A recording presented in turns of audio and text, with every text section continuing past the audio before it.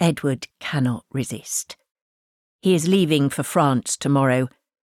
He will be at the front within the next few days.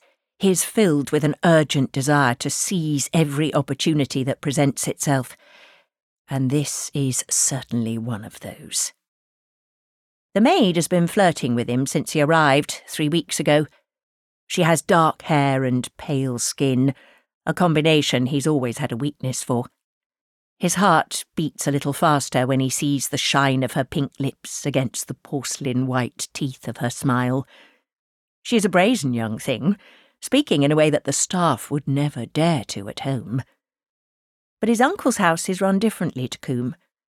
And what harm was there in passing her friend's name to the adjutant? God knows they need more volunteers. And so much the better if the man is good with horses. Edward doesn't usually feel the need to exchange a favour for some fun.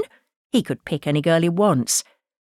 But staring at his own mortality must have softened him. She is waiting for him in the corridor. He reaches for her in the darkness, hears the crackle of the cheap fabric covering the slender hips, smells the laundry soap, and beneath it something more animalistic. She pulls him closer. She is an English rose, opening up to his touch.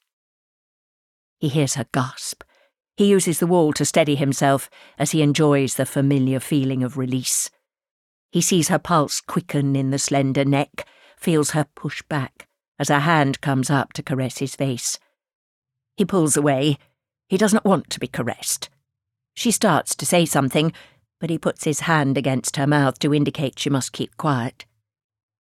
He is disappointed by her boldness. He prefers the ones that keep their gaze averted. It is so much easier to get on with things.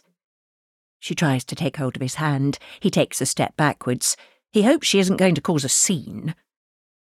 Not that his uncle would care. It's just he's gasping for a drink, and a fuss might delay that. They both jump as there is a movement by the door to the drawing room. Edward spins around. "Freddie, you little devil!" His younger brother backs away. He's such a po-faced, dishevelled boy. Sometimes Edward can hardly believe they are related. He grabs hold of Freddie's arm, twists it so that he is forced to turn to face him. "Why are you lurking in the shadows?"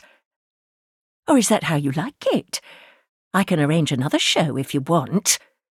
He laughs as Freddie wrenches free and retreats down the corridor. Edward does not look back to where the maid is smoothing her uniform. Now he has had her, his desire is spent.